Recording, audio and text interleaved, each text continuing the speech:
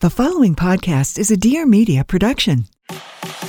She's a lifestyle blogger extraordinaire. Fantastic. And he's a serial entrepreneur. A very smart cookie. And now Lauren Everts and Michael Bostic are bringing you along for the ride. Get ready for some major realness. Welcome to the Skinny Confidential.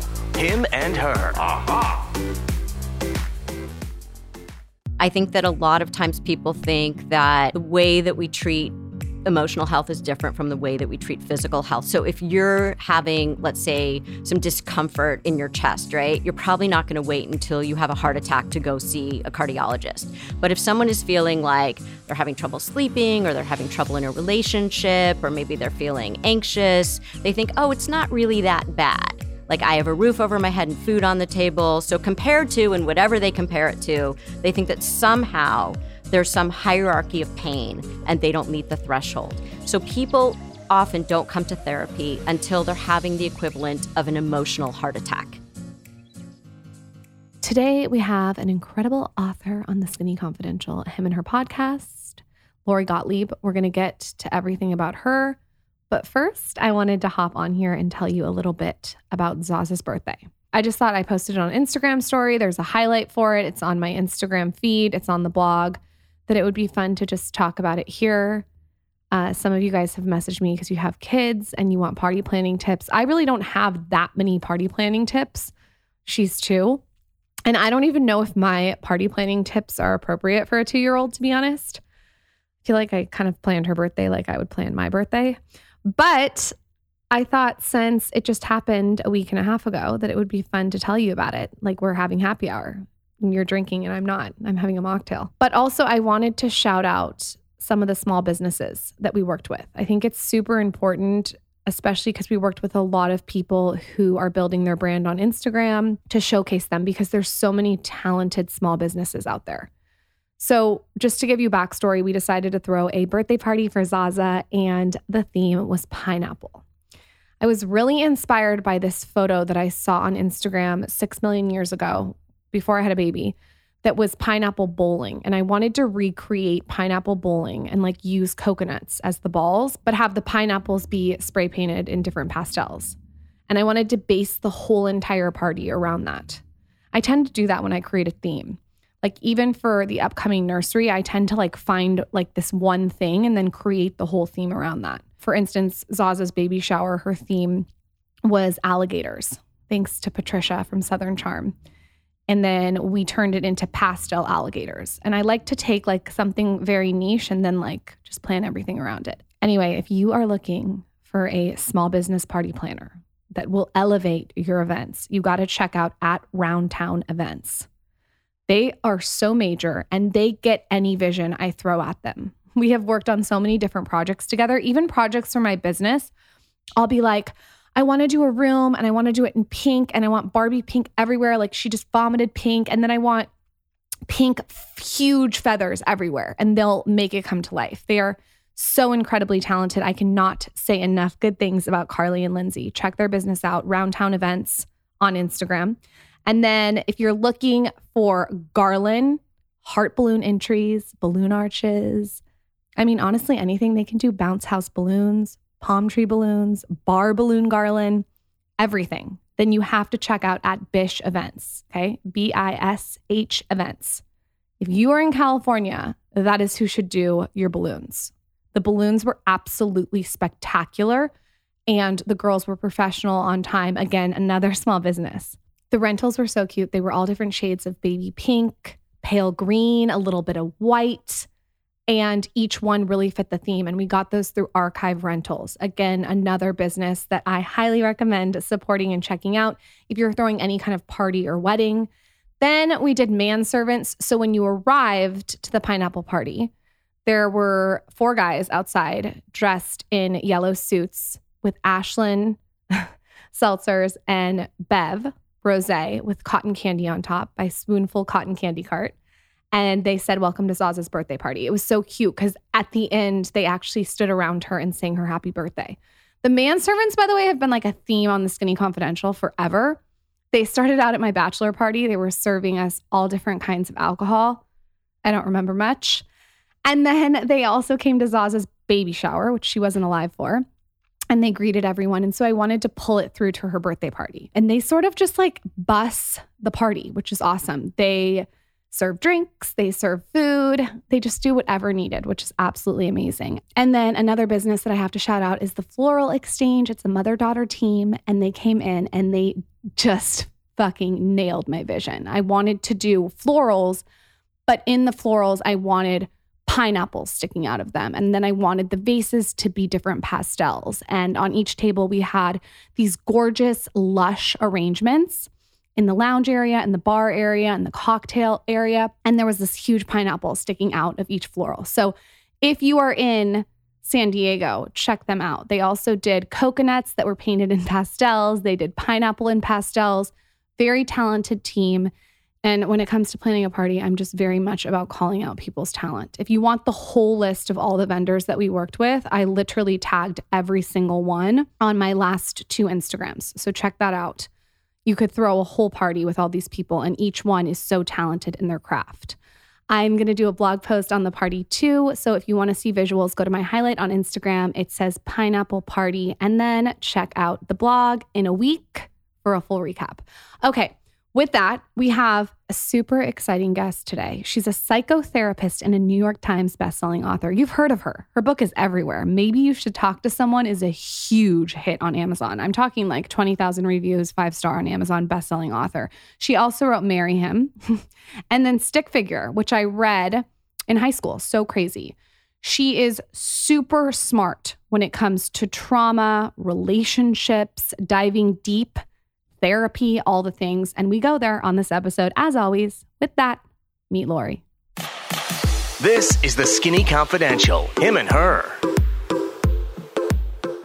Sometimes I like to use this podcast to manipulate my husband into doing things I want him to do. It works really well. So I guess my first question is, who needs therapy? So a lot of people would say everyone needs therapy. I don't believe that. But I think that people misunderstand who therapy is for. I think that a lot of times people think that the way that we treat emotional health is different from the way that we treat physical health. So if you're having, let's say, some discomfort in your chest, right, you're probably not going to wait until you have a heart attack to go see a cardiologist. But if someone is feeling like they're having trouble sleeping or they're having trouble in a relationship or maybe they're feeling anxious, they think, oh, it's not really that bad. Like I have a roof over my head and food on the table. So compared to, and whatever they compare it to, they think that somehow there's some hierarchy of pain and they don't meet the threshold. So people often don't come to therapy until they're having the equivalent of an emotional heart attack. And the problem with doing that is that, first of all, you've suffered unnecessarily. Sometimes people will suffer for years before they come to therapy. And the other thing is it's harder to treat at that point because instead of kind of coming like preventative medicine, right? Instead of coming when you say, oh, maybe I need some support with this, they come when things have gotten really bad.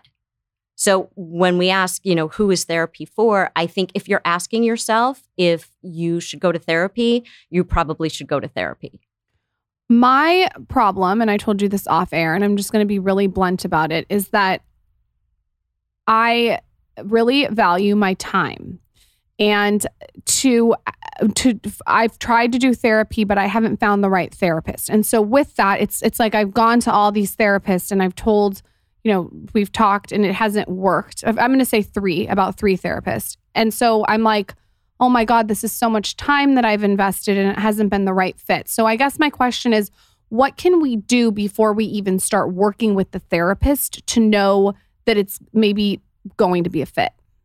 That is such an important question because, in fact, the research shows that the most important factor in the success of your therapy is your relationship with your therapist. It's kind of like dating, right? So no two therapists are exactly the same. Right. And so more than the person's training or the modality they're using, like whether they're using like psychoanalytic or cognitive behavioral or whatever they're using, more important than the number of years that they've been practicing is the chemistry that you have with your therapist. So the first session, people don't understand that the first session is not like the outcome is either going to be I'm in therapy with this person or I'm just not going to go to therapy.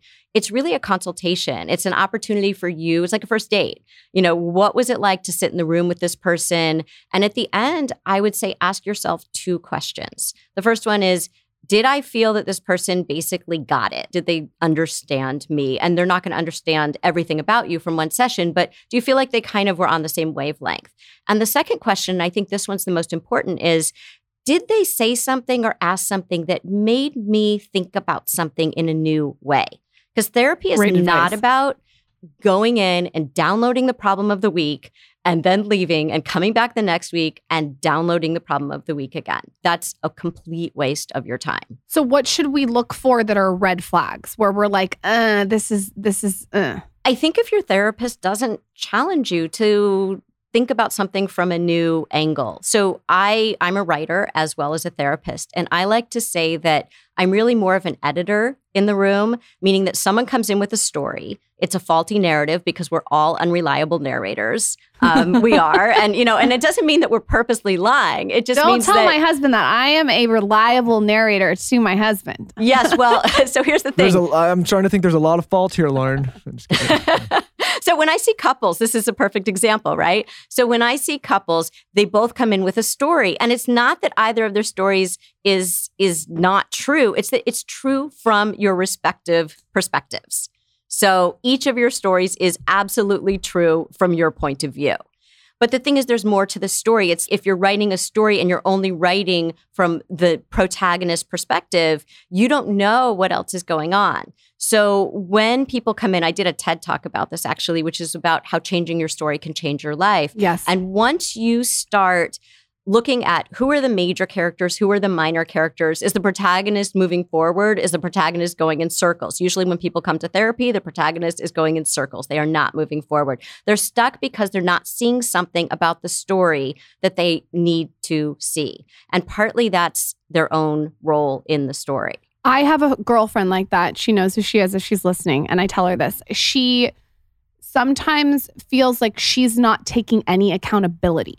Yeah. So how do you show someone who can't take accountability? You know who I'm talking about. Yeah, but no, I think the issue, and like this, I think this is a common issue even for ourselves sometimes. It's like for everybody. It's that it's always some external factor. It's never us. It's more now than ever. Like it's constantly looking to externals, like why something happened. It's never looking inward and saying, oh, maybe this bad relationship or this bad friendship or this failed business or this is me, right? It's always like there's some other thing that's causing these So things. how do you make someone see that like sometimes they're the creator of their own destiny? Right. So I would say sometimes it's true. So we have this expression before diagnosing someone with depression, make sure they aren't surrounded by assholes, right? So because sometimes it is an external thing, but then what is your reaction to the assholes, right? Why are you in that relationship? Are you setting boundaries? Are you choosing people who are going to disappoint you? Right? All of those things. So there's that. The other thing is that there's a difference between, this is why I always tell people, don't talk to your friends about your partner when you're upset with your partner. Yeah, that's great advice. Because there's what we get from our friends is called idiot compassion. So there's idiot compassion and wise compassion. And I write about this in Maybe You Should Talk to Someone. Is this a coin you phrased or that you came, or that it's a Buddhist concept. Phrase that you coined, or is this? No, it's a Buddhist concept. And I talk about it in the book because I think it's so important. So idiot compassion is what we do with our friends. So your friend calls you up and they're like, look at what my partner did. Can you believe that? Or look at what my boss did, or look at what my mother did, or whatever it is, right? And we're like, yeah, they're terrible. You were right. They were wrong. And then you just get all riled up. That's idiot compassion. But sometimes what happens is if you listen to your friends enough, you'll hear a pattern. Like they're always complaining about that thing. And they're always the victim of that thing. Mm-hmm. So what you get in therapy is you get wise compassion. And in wise compassion, we hold up a mirror to you and we help you to see something about yourself that maybe you haven't been willing or able to see. So when someone comes in and they're like, look at my partner, they're terrible, look what they did. Our question isn't, we don't say to them, yeah, they're terrible. I can't believe you're in a relationship with them. It's, why are you in this? What's going on? What's your role in this? What are you doing to improve the situation? So I think that distinction is really important with external versus internal. So it's not that there aren't circumstances out in the world that are difficult. It's what is our role in reacting to those situations. I cannot agree with you more about not talking to friends about partner problems. I totally agree with that. And you are right. There's a pattern. If you look at it, it's always the same kind of thing. Well, in a way, isn't it? I always struggle with when people come to us or individually and start bashing their partner, who a lot of the time we're also friends with, right? Like you start getting in these relationships as couples where it's like you're going out with couples. You maybe that relationship started with one of the individuals, but now it's both of them. And if you have one constantly bashing the other and you're in a friendship with both, it gets really difficult because maybe on one side you're like, okay, you guys shouldn't be together, and you're sitting at a dinner like, what the hell are we doing here? Or you're looking at that individual and saying, okay, well, if it's this bad, why are you still doing this? And it almost puts you in this position where you either have to bash and tear down the relationship, or you have to kind of question your friend and be like, what's going on mentally? Right. That you're staying here. Yeah. There's this other phrase we have called help rejecting complainers. So those are the people who are always complaining about their partners, but they don't want to do anything to make it better. Oh, so they my don't gosh. actually want. So if you might, and what happens is it's so frustrating for you as the friend because you care about this person and they keep coming to you with this stuff and you'll make a million suggestions to them thinking that's what they want. And they'll be like, yeah, no, that won't work because, yeah, no, I can't do that because, no, that's never going to work, right? So if they don't actually want a solution, somehow it's serving them to complain and get the attention from you for complaining. Or then you hear really terrible things about the relationship, and then 3 weeks later you're sitting at the wedding and you're like, whoa, I just heard all this bad stuff, and then you got to like kind of sit there and clap your hands like you're happy, but you have all this other information. It's like, I'd rather just not know because it's awkward. But that is why therapy is so powerful, because you're right. It is a wise place to get advice. It's an outside perspective. And if you tell a friend, you're going to get all that comes with it. Therapy helps you to look at you and what you can do in your situations in life, right? So you're not coming there to change another person. You're coming there to say, what can I do to change something in my life? What do I have the power to change? It's I hate to use the word empowering because I think that gets overused so much, but I think what it does is it gives you agency. So a lot of people come to therapy and they think, oh, I'm the victim of all these things in my life. And it's like, yeah, there might be some really bad things going on in your life, but where's your agency to make changes in your life? And that's what it can help you to clarify.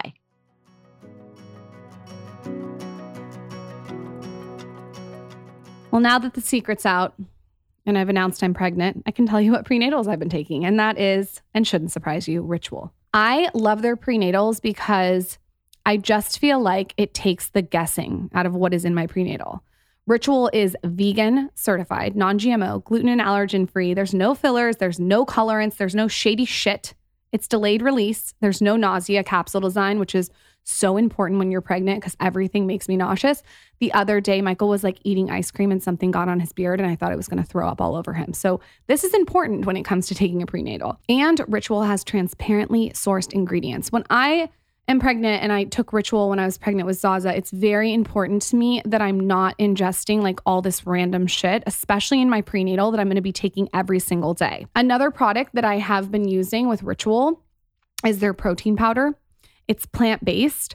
And what I do is I have this after a workout. So I'm doing a lot of weightlifting during pregnancy, and it's important that I get the protein in right after I'm done.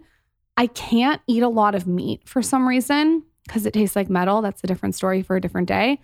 And eggs are kind of grossing me out. So I've been reaching for just like a simple shake. So I do water, a little scoop of almond butter. I'll do Ritual's chocolate or vanilla protein powder. I prefer the vanilla if I have to choose. And then I'll add another scoop. So usually 2 scoops to get 20 grams of protein, a lot of ice. And that is what I'm drinking after my workout. I typically am a protein powder snob. I feel like there's so much added shit in protein powders, but not Rituals, obviously. They have traceable ingredients, daily support, great taste, and it's sustainably sourced. And this one has a complete amino acid profile. So ready to shake up your protein ritual? Our listeners get 10% off during your first 3 months at ritual.com/skinny. Ritual even offers a money-back guarantee if you're not 100% in love. Visit ritual.com/skinny today for 10% off your first 3 months.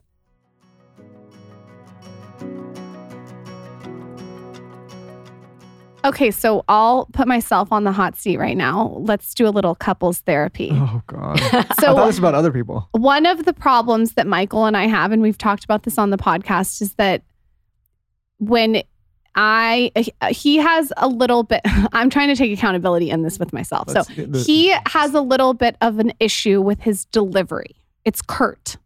Okay, so already, I just want to say you're already talking about what his issue is. I know, that's what I just said, though. That's what I said. I want to take accountability in this. Yeah, you're not taking accountability but at all. my reaction is maybe I'm emotionally matching the delivery, which is setting it off more, if that makes sense. But what you're saying is that say I do have a poor delivery. I'm receiving the delivery wrong. But if you don't have the mental state, or if you're not in a clear mental state, you're receiving that in a way that's maybe not conducive. So much of the time, what couples do is they tell the other person what they don't want. Yes. And what I want you to do, Lauren, is I want you to tell them what you do want. Okay.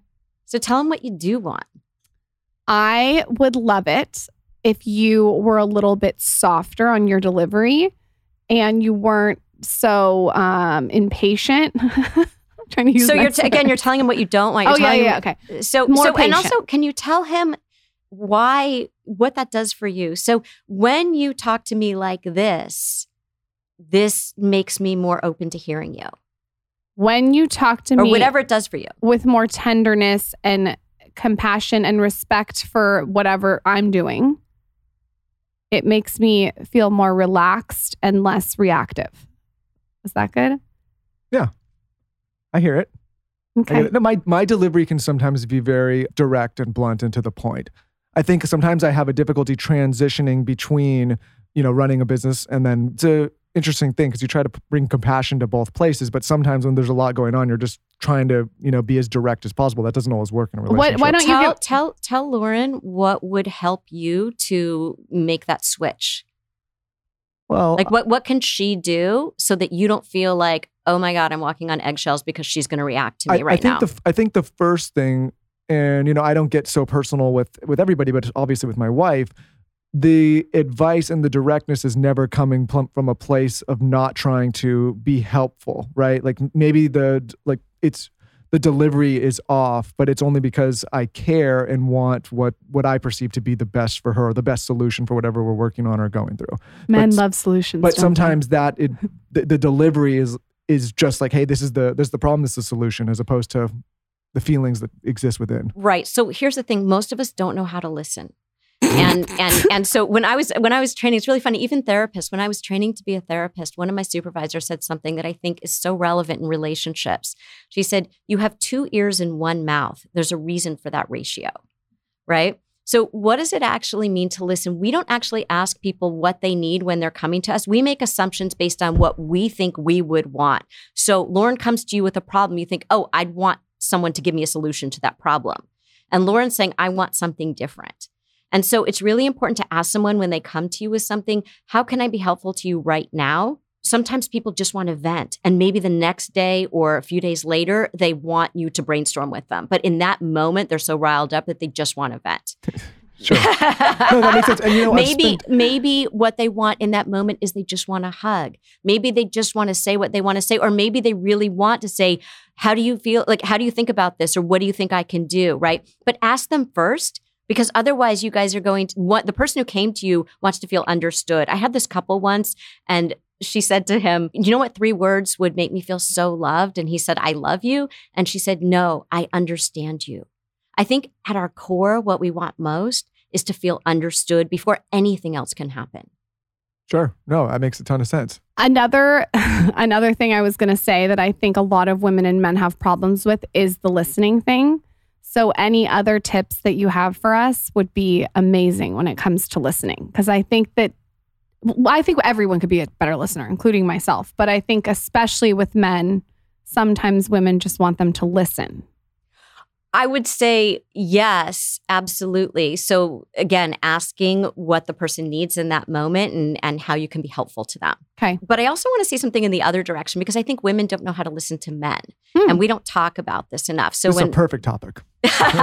So when I see couples, and let's say it's a heterosexual couple, but it happens in same-sex couples too, there's this issue of women are saying to men, I really want you, like a woman will say to her husband, like, I really want you to open up to me. I really want you to tell me what's going on. I feel like there's this distance between us. We're kind of disconnected. Can you share what's going on with me? And let's say that he does. And let's say that he tears up. And let's say that he's talking and he starts crying. Inevitably, she will look at me like a deer in headlights. What do I do with this? I want him to open up to me, but I feel really unsafe when he breaks down.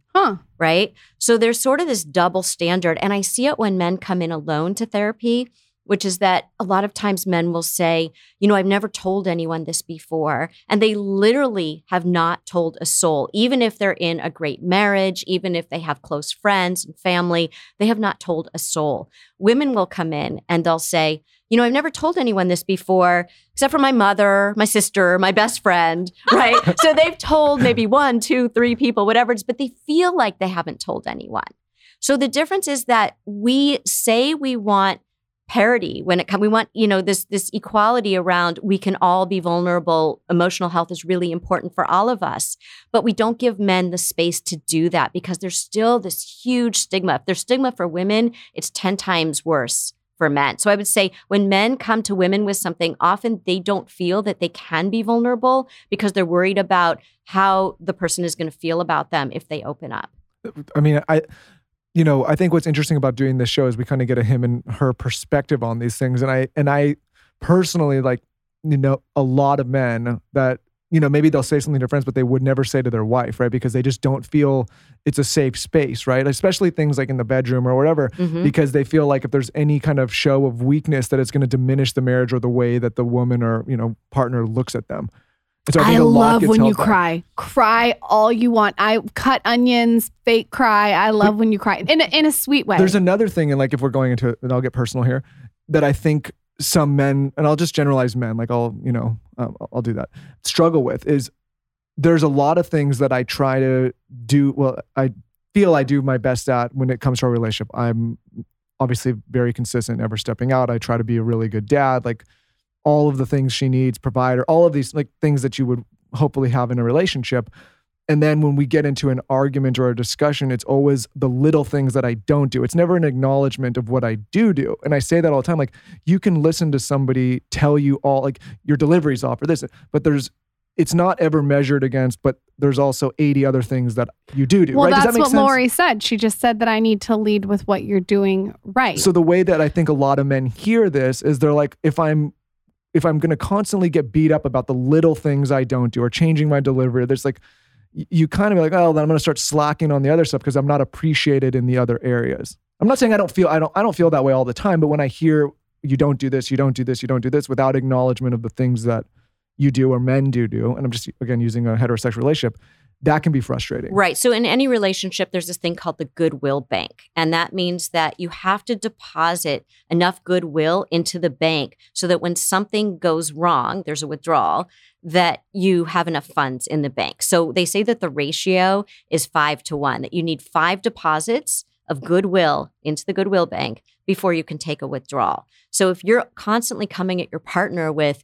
you didn't do this, you didn't do that, you did this wrong, why did you talk to me that way, whatever it is, but there aren't those other 5 deposits for each of the withdrawals, then you guys are operating on a deficit and it can really bankrupt, literally, a relationship. Makes a ton of sense. The other thing that people do that you were just talking about was what we call kitchen sink fighting, which is that somebody comes to someone with something like, hey, when you talk to me in that tone, it kind of puts me on guard. And also that other time that you did that. And let me talk about the 85 other things that happened. I'm going to bring in not just this, but everything in the kitchen sink. And what happens is you never talk about the actual thing that the person is coming to you with, because then it becomes like, and remember that thing last week that happened? And remember that thing 3 days ago that happened? And then it just becomes every time you start talking about something, you guys go off on these, it's a laundry list. Yeah, and I'll be sexist again and generalize men and say that we are not good multitaskers. And so when somebody brings an issue to me, or I again, generalizing other men, and it's the one issue, and then it trails into 18 other issues that weren't there, it's hard to focus on the thing that needs to be solved, because now you're like, your brain is just, there's 80 things that we need to address here.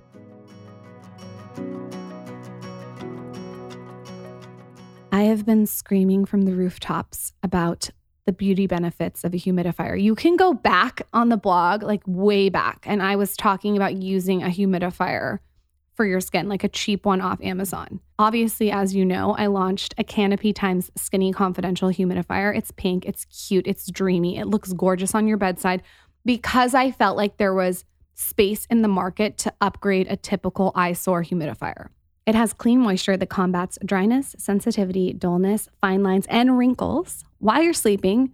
And it promotes a healthy skin barrier and actually increases the efficiency of your skincare products. What is better? The thing that I like about Canopy Humidifier and why I decided to do a co-brand with them is they have an antimicrobial filter that catches irritating minerals, bacteria, and other nasty stuff from the water before it's even evaporated into your room. If you Google humidifier and molds, it's crazy and disgusting what shows up. But Canopy humidifiers don't mold. So that was something where I was like, oh my gosh, we have to do this Skinny Confidential style. I just wanted to make one that was pretty for you. My team and I picked 3 aromas. We took our time with this. We wanted to make sure it was perfect.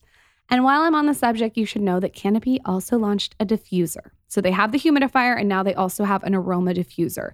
Completely waterless, just like the humidifier, and it's mist-free, so there's no wet shit floating around. They gave you a code. As always, you're going to go to getcanopy.co to save $25 on your Canopy times the Skinny Confidential humidifier purchase today with Canopy's filter subscription. Plus, you'll receive a free aroma kit to be used with Canopy's built-in aroma diffuser. Even better, use code SKINNY10 at checkout to save an additional 10% off your Canopy purchase. You're going to go to getcanopy.co to save $25 on your Canopy times the Skinny Confidential humidifier purchase today with Canopy's filter subscription. Even better, use code SKINNY10 at checkout to save an additional 10% off your Canopy purchase. Trust me, your skin will thank you.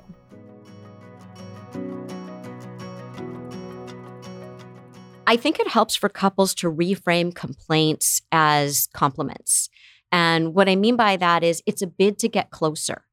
So people think, oh, you're coming at me and that means I'm bad in your eyes. I'm bad in some way, or I did something bad. And really what the person is saying, I love you and I want to feel more connected to you. And this made me feel disconnected. But we don't hear it that way because first of all, we don't know how to talk to each other in that way. And we don't, and we think because of our childhoods, because of earlier experiences, whatever it might be, that when someone comes to us with a complaint that we're in trouble, as opposed to, oh, this is a positive thing. This person gives a shit enough to want to make things better. I think when they're not coming to you, that's when you're in trouble. Yeah, and that's a weakness and a thing that I don't do right. I know that where I assume that whenever I come, it's being received in the way, oh, this guy gives a shit, which is why he's saying it. And that's maybe a mistake I'm making, or probably for sure a mistake I'm making. That's a perfect transition to my question about love language. How important is the love languages to tap into what your partner needs in that area? It's so important. Everybody loves and loves someone and wants to be loved in their own particular way. Right. And that has so much to do with what messages they got about love and what felt loving to them growing up and what didn't feel loving to them growing up. And everybody grew up in their own environments. So God, that is so true about each of the way we want love. That is so true. So it's all has to do with your childhood. It has to do with what you've learned about love. Yeah. Growing up and through your early adulthood and those experiences and just through your life. It's kind of like if everybody came with an owner's manual, like, you know, when you get an appliance or a car or whatever, like there's a manual. It says, this is how you need to take care of this thing. We don't get that with the other person that we're with. And we just assume that they need to be taken care of the way we like to be taken care of. But that's just not true. And that's where couples don't know how to communicate that. They also think that by telepathy, like you're supposed to read the other person's mind. And somehow if the person didn't read your mind on how you like to be loved, that they are mean, uncaring, they're they don't have empathy, they don't care about you enough. I hear this all the time, like this is what he did or this is what she did in response to that. And it's, did you tell them that this is what you were looking for? Well, no, but they should just know. If they love me, they should just know. How are they supposed to know? They weren't around for the first 20, 30, 40 years of your life. How are they supposed to know? So what if you are telling someone, hey, this is my love language. It's really important to me. And they're not listening. How do you, is there like a tactic that the other person can do? Like 5 minutes a day, they set an alarm in their calendar. I don't know. Is there something little that the other person can do? And I'm not talking about us necessarily. I'm just talking about in general. I think this is where boundaries come in. And I want to say that I think that word boundaries is overused on the internet. I think that people like on Instagram, they feel like everything needs to be a boundary. And I feel like people just can't live in that way. It's just not realistic. It's like laser tag, that thing where you're exactly. So so a boundary isn't what the other person needs to do. A boundary is something that you set for yourself. Like, I am telling you that this is important to me, right? And you can take that information and do whatever you're going to do with that information. But I'm going to tell you that if you yell at me, I'm going to end the conversation. And then we'll come back and talk about it when you're calm. So that person still might yell, right? But you get to choose. Am I going to hold my own boundary with myself and say, you know what, this is not a good time to talk, but let's come back later when we both sort of, are in a better place to talk. And so you're holding the boundary. You're not depending on someone else to do the work for you. If someone is yelling at you, coworker, it doesn't have to be just be in a relationship anywhere. What would you say to do? Like what, and you could even do your own personal thing. It depends on your relationship with that person. So I would want to set that boundary in a calmer moment. If they're yelling for the first time and you've never heard that before because you don't know them well enough yet, it's the first time, you can say, you know what, it sounds like we should come back and talk about this when we're both in a better space to communicate about this, right? And then in a calmer time, before you come back and talk about it, say, hey, I think it would be really, like if it's a relationship, I think that it would be really better for us if when we have disagreements or when we get upset with each other, that we could find a time when we can talk when we're calm, because I don't think we'll ever resolve anything like this. And it's hurtful to me when you yell at me. And then they know that's your boundary, right? And so then you set your boundary and you can say, so if this happens again, if there's yelling again, if I'm yelling, you're yelling, let's make a deal that we're just going to come back and talk at another time. So you shouldn't do what I do and say, I'm going to cut your dick off if you yell at me. Just kidding. I'm going to use that boundary. Yeah, I'm going to say, if you come at me again, I'm going to cut your dick off. I think you touched on something here, and we talk about it's a theme in this show, which is like self-awareness and getting to know yourself and using tools to get to know yourself. I think a lot of times life just kind of sweeps us away, right? You end up in a career you don't really want to be in. You end up in a relationship you don't know how you got into. You end up doing something that you're like, what is this for me? And I think that's an exercise for all of us in self-awareness and getting to know ourselves better. When you're talking to patients, clients, and they come in for the first time and it's this focus on the external, how do you kind of channel that inward and say like, what do you really want? Like getting to know yourself better. Well, if they're coming in as a couple, I actually ask them before they come in, each of them individually, I want them to come in with a goal of what they each can do, not the other person, a goal for themselves of how they can make the relationship better. So already we're starting off with not how can I change this thing that my partner's doing that I don't like, but what can I do that I know I'm capable of doing to make the relationship better? And I'm going to really work on that in the couples therapy. And then the other person's going to work on their thing in the couples therapy. And I think when you start from that place of we're each taking responsibility for our own stuff, couples make so much progress and get so close with each other. It's really, really beautiful to see. I think when someone comes in individually and they have that external orientation, by the way, we all do. And maybe you should talk to someone. I follow the lives of 4 patients with me as their therapist, but I'm the 5th patient in the book. And it's me going through my own therapy. And you can see when I first come in, I'm blaming my ex-boyfriend. That's all I'm doing the entire beginning of my therapy is he's horrible. How could he do this? What's wrong with him? Right. And it turns out I had a role in this too. So I want to say that it's really human to come in and say the problems are out there. But once we start to realize that we have power, that we have agency, and we have patterns and dynamics that we're not even aware of, and then we can start to change them, that's when real change happens. I also, Lauren was touching on the love languages and an analysis that I've done we've been together a long time now. But like she said, we both grew up completely differently in the way that I think we were parented. And not that I think we both felt an immense amount of love growing up, but for example, there was not a lot of words of affirmation in my family. My grandmother's full Japanese. My mom's half. Like it's very like typical Asian. Like there was not a lot of words. And I think in her family, there was a lot of words of affirmation. And there wasn't a lot of affection, touch in your family. Sure. And so, but I always felt love, but in a different way. It was like maybe acts of service or just like I always knew that they were there if I needed them. There was all that. But then I think with her, and tell me if I'm wrong, there was a lot of words of affirmation and affection. So there's this mismatch of 2 people that were raised differently, both felt love, but both experienced and learned about love in different ways. And so my way of showing love to most people in my life is acts of service, right? And I think a lot of her way is words of affirmation, but there's been a disconnect. So a lot of what I've had to struggle with and learn over the years is how to meet her where she is and vice versa. Does that make sense? Yeah. What's so beautiful about couples is that they learn from each other things that they didn't actually get. So you didn't get a lot of words of affirmation or maybe physical affection, and you might learn how to give that and get that in a way that you didn't. And it adds to the other ways that you show love and receive love. And Lauren, you can learn from him, oh, I can love in a way with my presence. I can love by giving.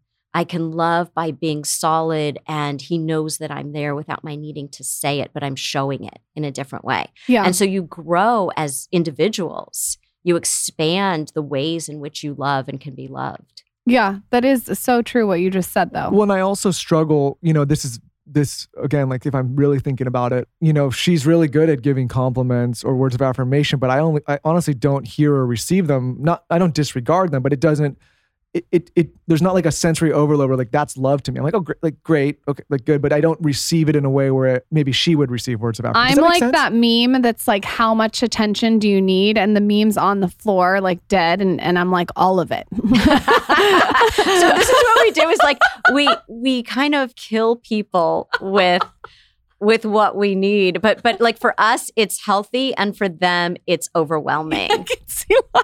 Yeah. So for them, it doesn't feel good at a certain point. Like it's, timing and dosage is really important. So when are you doing this and what's the dosage? And you guys might have different timing and dosage around these different ways that you like to like love and give addict. love.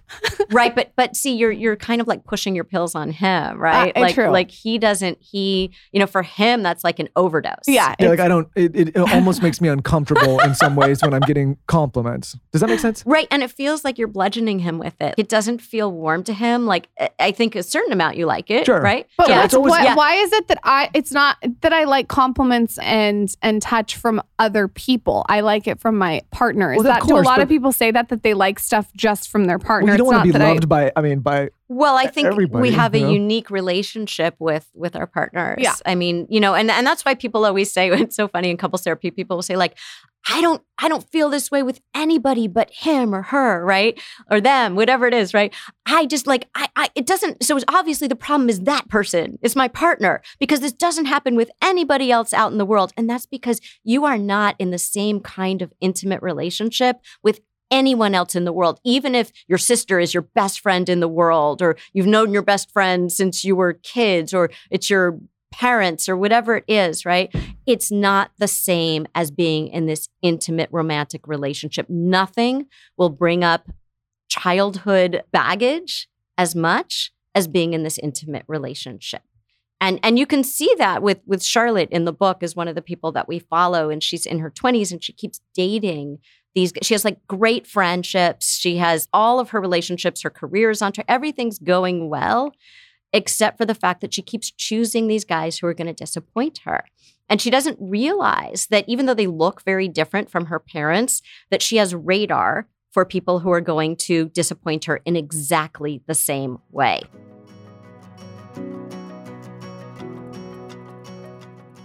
I am not a big fan of going to the grocery store, and I feel like a lot of people can relate to this. It's 2022. I want to just be able to order it and move on. But I have been using this company called Imperfect Foods, and why I like it is because not only is Imperfect Foods a grocery delivery service, it also offers an entire line of sustainable groceries that taste delicious while reducing waste. So what you're going to do is you're going to visit imperfectfoods.com to see if they deliver in your area. And once you're signed up, you can personalize your weekly grocery order. So you can go on there and you can get fresh seasonal produce, pantry staples. I get a lot of fruit. They have yummy snacks. Zaza loves their snacks. And then you can get your order to arrive on the same day every single week, which makes it easy to build a seamless, stress-free routine. Sometimes you forget to order groceries. Michael's like, where's the groceries? Now this doesn't happen anymore, okay? Everything is just happening at the same day every single week. I get my pomegranate seeds. That's like all I can eat right now. I get my blackberries. I have my fruit in the morning. I'm very happy. Zaza gets her little snacks. And Michael gets his products, all on delivery from Imperfect Foods. You should also know Imperfect Food customers save 6 to 8 pounds of food with every order. And unlike other on-demand delivery companies, Imperfect delivers weekly by neighborhood. This is super cool. So they're not taking all these different trips. They're being very, very sustainable, which I'm about. So say goodbye to packaging guilt. Imperfect Foods is the only national grocery delivery company that makes it easy to return your packaging after every order. And right now, Imperfect Foods is offering all you sexy, skinny, confidential him and her listeners 20% off your first 4 orders when you go to imperfectfoods.com and use promo code PINKFOOD. Again, that's 20% off your first 4 orders. That's up to an $80 value at imperfectfoods.com. Offer code when you use the promo code PINKFOOD. Join the movement at imperfectfoods.com and use code PINKFOOD.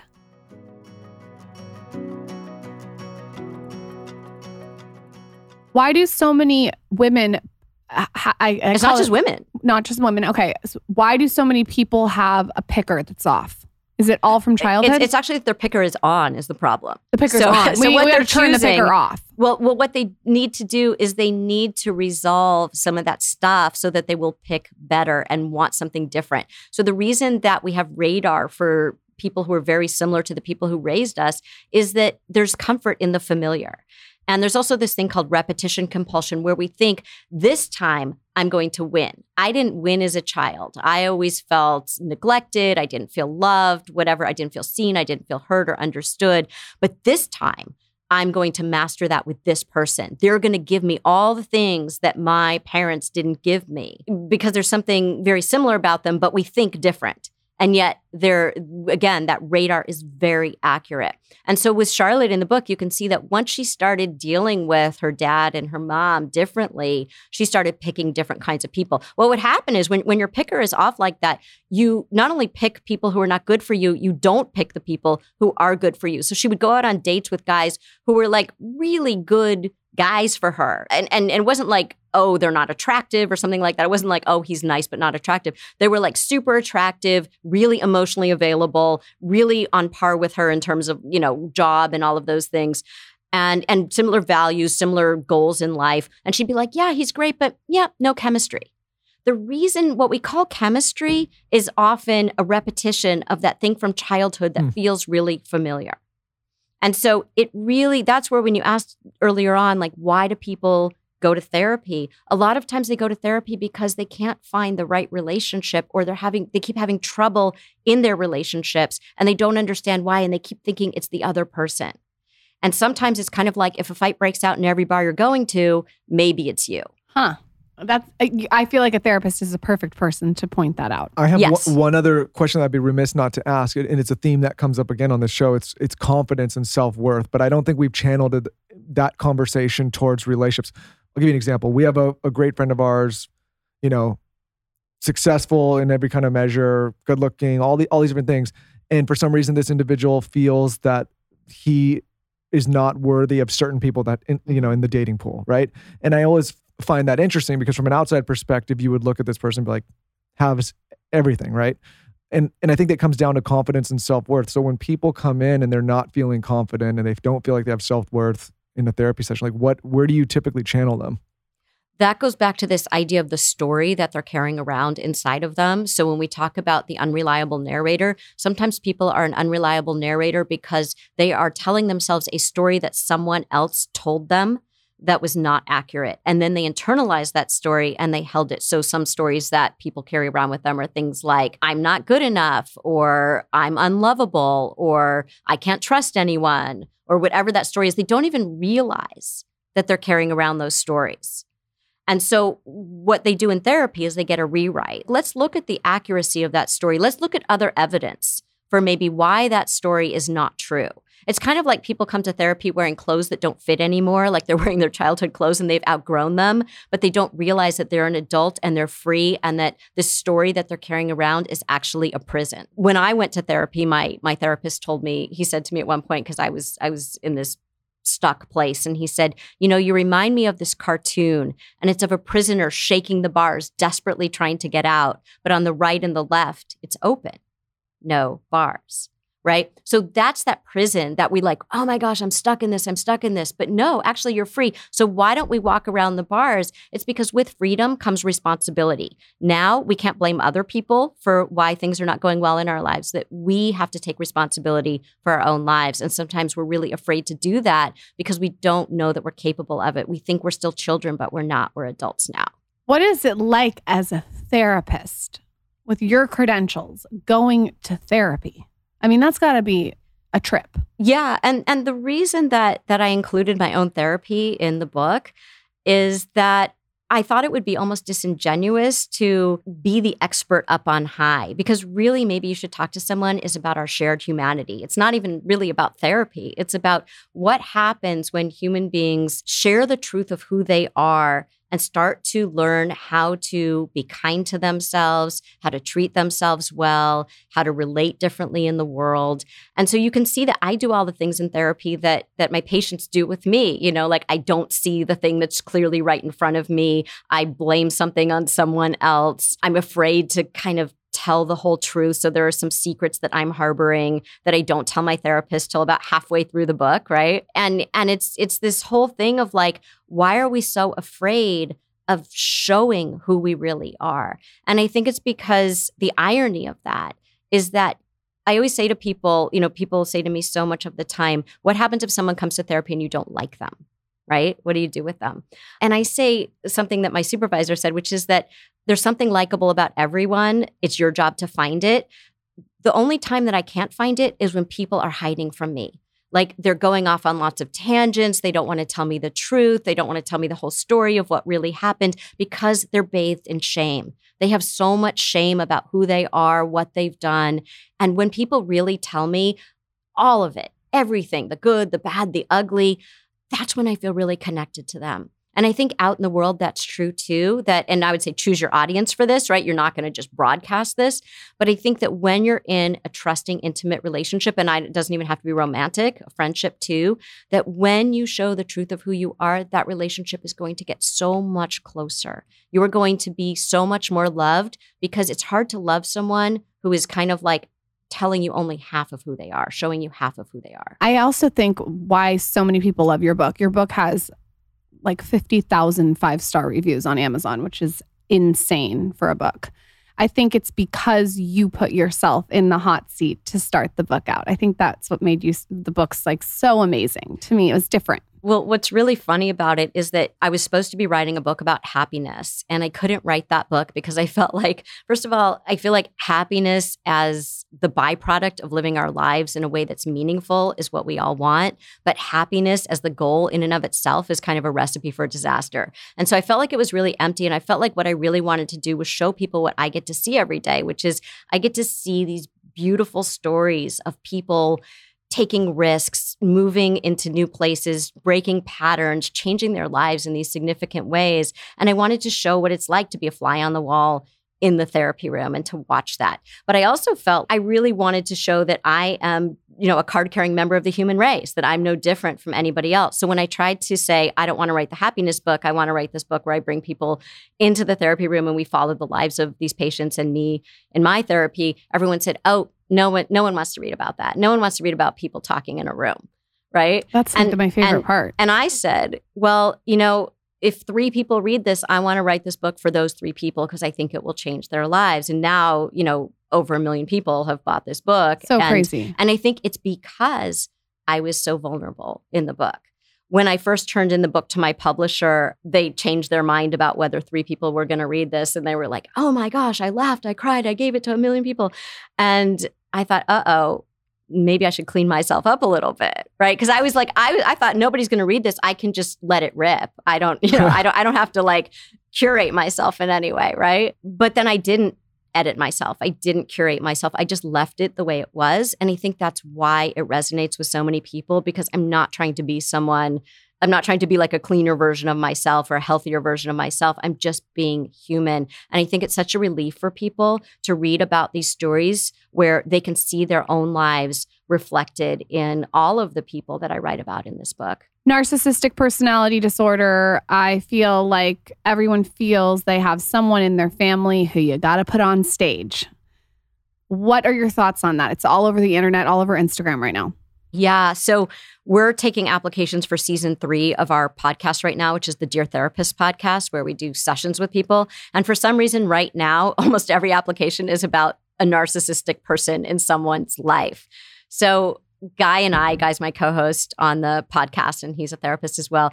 And we've been talking about this because we feel like on Instagram and just in general, it's sort of used very casually, this term narcissist. Like, my partner did this, that person's a narcissist, right? All of a sudden they have narcissistic personality disorder. Narcissistic personality disorder is a real thing. And it's not just, oh, they were being selfish in this moment. That doesn't make you a narcissist. It makes you human, and maybe you need some attention called to that. So I think that there are truly people, though, who, like John in the book, maybe he had narcissistic personality disorder. I talk about how I didn't want to think about him as a diagnosis. I wanted to think about him as the unique human being that he is. But many people who have narcissistic personality disorder or even narcissistic tendencies feel they seem like they have this overinflated view of themselves, like they are the center of attention and everything has to be about them. But it's only because of that tender piece inside where they actually feel incredibly insecure.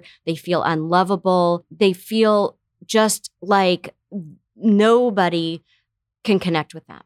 And they're very afraid of connection. So what they do is they push you away with their obnoxious personality. Nobody can get close to a narcissist. There's no way you can have a true intimate relationship with a narcissist because there's no room for anybody else in that relationship. But what it is, it's protection.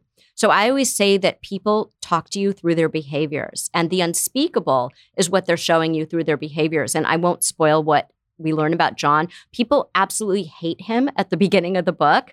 And by the end of the book, they want to hug him. They're like, we love him the most of anyone else that we read about in this book. So it shows you that once you see what is driving this protective shield, which is what narcissism is, and once that person recognizes that and they can go underneath that and see that they can be loved, it's a game changer for them and for the relationships in their lives. But what if they don't? What if they don't have the capacity to acknowledge that they're a narcissist? How do you handle that? Do you just handle it at a distance?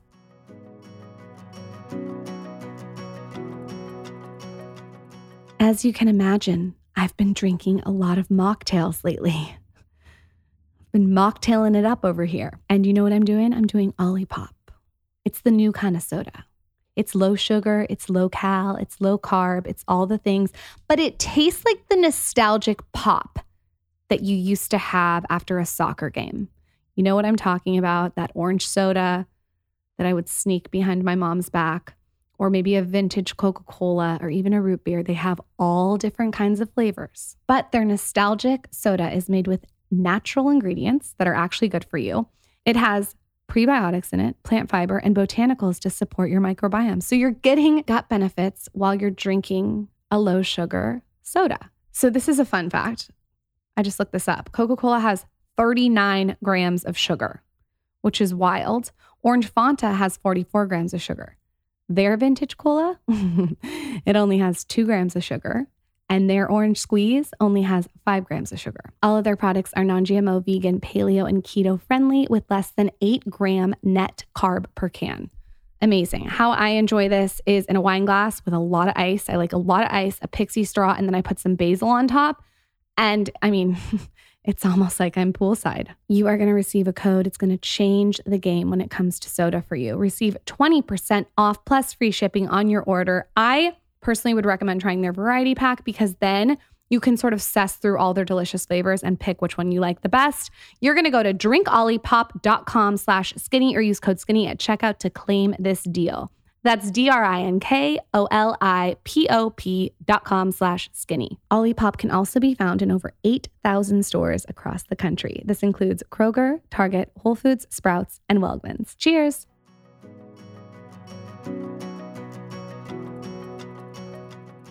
It depends what kind of relationship you have with them. So if you're trying to have an intimate relationship with someone who doesn't realize that maybe they need some therapy, and by the way, narcissists generally don't come to therapy on their own. It's because there's a problem in a relationship. Their partner dragged them to therapy. and said, we're having trouble in the relationship. And then the therapist will see that. And the therapist, what I will often do is I will do some individual sessions. And I'm not going to use that label, by the way. I think it's really damaging. And I think that it really brings people's, puts that wall up even higher. It makes them even more defensive. Meaning if somebody comes in and there's an obvious, all of a sudden they're labeled as a narcissist. Well, their partner labels them as that. Yes. Okay. I think it's just not, even if I agree, by the way, I don't think it's useful. It's not productive. It's not helpful because I think a diagnosis is a convenient way for clinicians to speak to each other and talk about a set of symptoms. It's a shorthand for us. But when someone who's not a therapist is calling someone something else, even if there are elements of that diagnosis in that person's personality, it's really not helpful. It's more about, hey, when this happens, this is what happens to us in the relationship. That's how you talk to your partner. I think that it puts you higher up. It creates this power dynamic. Like, I'm the healthy one, you're the one with the problem. And by the way, if you chose that partner, you clearly have some things you need to resolve too. Sure. What can parents do? We have a 2-year-old to raise a really healthy, happy child. I think that the first thing you can do is model being healthy and happy in your own life. Parents nowadays, and I'm a parent too, so I'm guilty of this. I think what they do is they focus so much on, I don't want my child to experience any sadness, anxiety. So we kind of pave this road for them that's very smooth so they don't have to struggle with anything. And we sacrifice so much on behalf of our kids. And partly that's a reaction to an earlier generation that felt like, well, kids are resilient and whatever they experience, they'll be just fine. And we don't really have to worry about their emotional health. But there's a balance. It's like the pendulum has swung too far in the other direction. And so a lot of times what you see parents talking their kids out of their feelings. So your kid comes to you and is like, I'm really sad. At lunch today, so-and-so sat with so-and-so and it was terrible. And, the kid's crying and it's really sad. And the parent's heart breaks and says, well, I'm going to call the school about that. Or here's what you should say to your friend. And here's what you should do. And how dare they, right? As opposed to, yeah, that sounds really hard. Can you imagine just saying that to your kid and they're crying and they're really upset? You will see that what's going to help your kid is, that sounds really hard, and ask them like, well, what do you think happened, or why do you think they did that today? I got a lot of and what do you don't think come you can in do and be about it? Mrs. Fix It. I got a lot of that's really hard in my upbringing. A lot of that. Like, I'd come in and be like, this is tough. It's like, yeah. And did they help you think it through, though? Did they help you kind of, I'm very grateful for it now because, and it's funny, I just did this stress test yesterday where they had hooked up to all these machines and blood and all this stuff. And apparently now I manage stress very well. And I think it has a lot to do with being in stressful mental environments as a child. Or you have to work through it. Like, you realize, okay, like this is the little cage that you're put in. You're going to have to go through it. And at the end of it, you're resilient, right? I think about that a lot with our child. I think both of our parents did an incredible job, and I know my dad's listening. Hi, Daddy. At giving Michael and I the tools to figure it out. You want something? Go figure it out. It was a theme of our figure childhood. it out. Right. But here's the thing. It's kind of like you don't want to give them something so constrained like a fishbowl, but you don't want to give them something so open like an ocean. You want to give your kids an aquarium. And what I mean by that is you want to be a witness and a guide. And so in other words, you're not just a witness, that's the ocean. You don't just want to be sort of like the fixer, that's the fishbowl. You want to be a witness and a guide. So instead of doing this thing where maybe your kid comes to you and they say like, oh, I'm really sad about this. And the parent like ignores it completely and wants to cheer up the kid and like, let's go get frozen yogurt. Let's go to Disneyland. Or the kid is like, I'm really worried about this. And the parent says, oh, there's nothing to worry about. Oh no, it's going to work out just fine. You're not letting them feel their feelings. You get so activated by their sadness or their anxiety or the fact that they got disappointed, like they didn't get the role in the school play or whatever it is. And then you're like, no, you were the best. You should have gotten it. No, actually, they weren't the best. They didn't get it. I remember. Okay, so you can say to them like, yeah, it's, like, I know you really wanted that. And I know you worked so hard for that. And I know this is really disappointing. And you give them a hug and you sit with them It's and you a let period them say, after the sentence. It's not. Yeah. It's, and oh, by the way, and stop talking. Okay.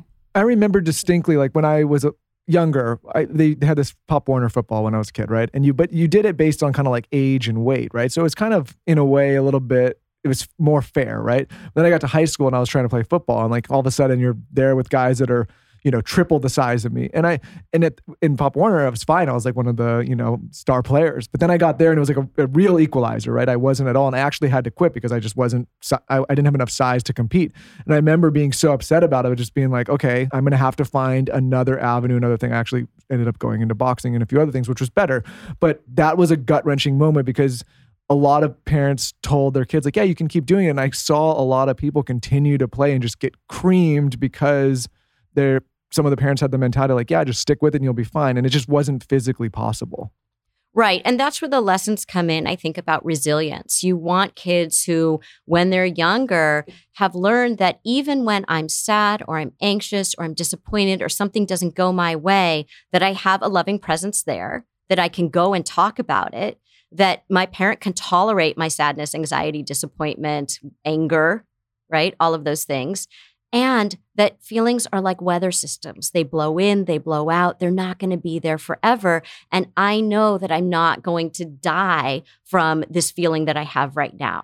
And I know that I don't need someone else to fix it because I have the tools in me. And if I don't, I can go talk to someone and run scenarios by them and get some advice if I need it. Like that movie Rudy, it's an inspiring movie, but Rudy sucked. But he shouldn't have been on that team, right? Like he was terrible. I must have missed that flick. Someone should have told him. Like, I didn't see it. Yeah, well, I think that was like a movie that you watched after you got kicked out of Pop Warner football. This guy and he's this runt, but he just keeps trying hard and hard and hard. And like one day he gets to do a play at the end. I think he gets to do a play at the end, but he sucks the whole time. And it's like you resonated with Rudy. You could take that mental acuity and that mental toughness and put Rudy somewhere else where he could succeed. But like, because people kept saying like, oh, Rudy, you know what I mean? Like it's a bad lesson, I think. Right. And I think too, like sometimes we want to protect our kids from those bad lessons. Like if your kid says, I really want to do it anyway, let them do it and fail and learn, oh, you know what? Maybe I have talents that can be used differently. Sure. Yes. Maria Shriver came on here yesterday and she said kind of similar what you're saying. She said when a kid, she has 4 children, when one of them would tell her something,